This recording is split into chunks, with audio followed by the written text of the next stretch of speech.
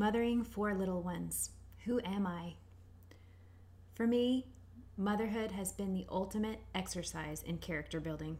It's this pressure cooker, make you or break you life, where I give, and feel like I will never be able to come up for air. And I do this willingly. I give up my life freely. It's a gift to my four living babies. It's all I've ever wanted, and it's the hardest thing I've ever done. Mothering is a literal sacrifice of my pre-baby body and the time to exercise it or even care for its most basic needs. I go days where all my meals are eaten standing up with a baby strapped to my chest, and then I suffer all day with indigestion. I wait 4 hours past the time I initially needed to pee. I sleep with a baby attached to my body who drinks the night away, and I can't so much as nudge my pillow without waking him. A spare moment doesn't exist, as ants are feasting on crumbs from the last meal. Cups of milk need filled, butts need wiped. Someone or three is crying. Someone is awaiting my rescue before imminent injury from falling. I'm always in flight or fight, ready to dial 911. My gifts and talents in the arts sit unable to be accessed, as keeping people at bare minimum alive is the only task that can be managed. Jeff and I haven't had a real date night in a year. So much of this is for a baby who, at the end of the day, doesn't show any measurable progress except maybe a smidgen of new pudge. Go breast milk. What can I show for my day? My entire month? Who am I even? Life keeps zipping by, years gone, and I don't remember them. I'm too sleep deprived. I keep envisioning duplicating myself so I can pursue other God-given dreams in another life, or 3 different lives. I've always wanted to be a mom, and I love it with the passion of a zealot, but it isn't my only dream. I want to be a fashion designer, truly. I want my own clothing line. I want to design it so badly right now my fingers are on fire to just start drawing. I have new clothing ideas I've never seen hanging on racks. And then, in another life, I fully want to be an interior designer. I'm ready.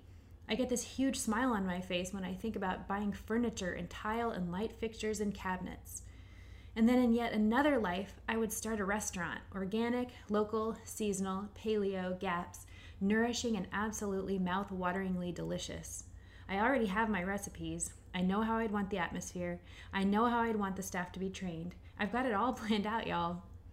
In this other life, I would wear 4-inch heels every day. I so miss them. I would wear elegant, dry clean only dresses and jewelry. I would do my hair a different way every day.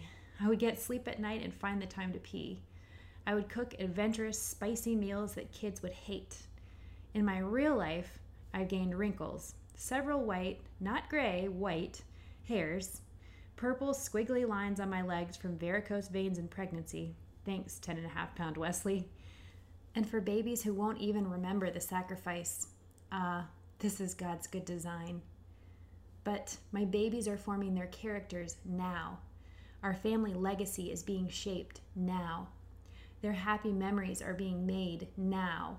Food I feed my kids now is turning genes in their bodies on and off, genes that affect my grandkids and their kids. My babies' attitudes toward the world, toward God, are being created now. Their personal confidence and their trust in others and their ability to question and handle conflict and their tender-heartedness are being carefully cultivated now.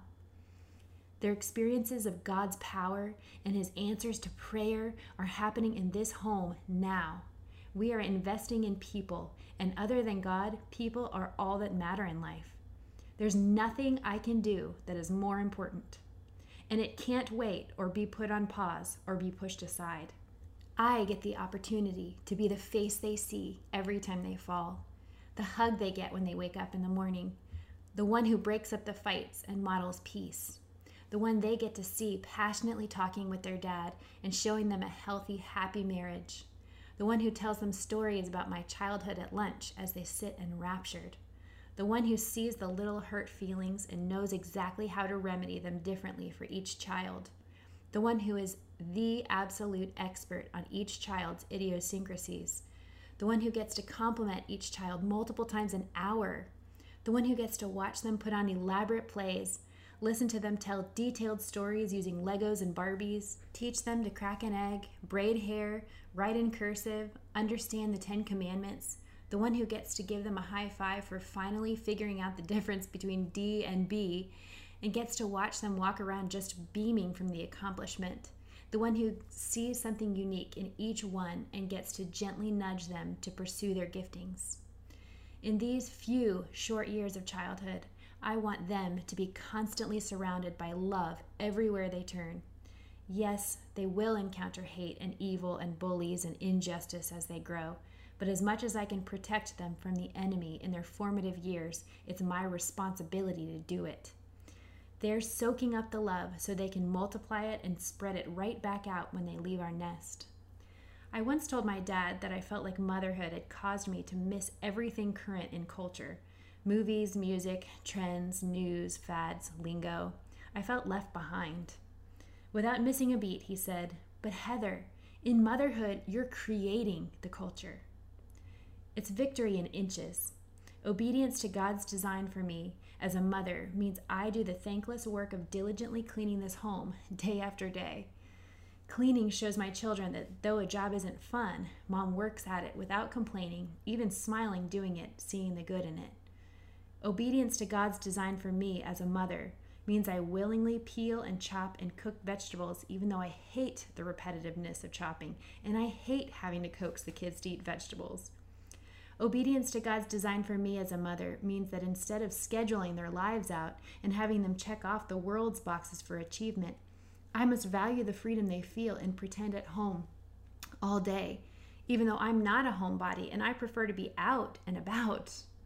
Obedience to God's design for me as a mother means I figure out the best way to educate them, each one differently, spending hours toiling and praying over each decision and feeling guilty no matter which decision I make.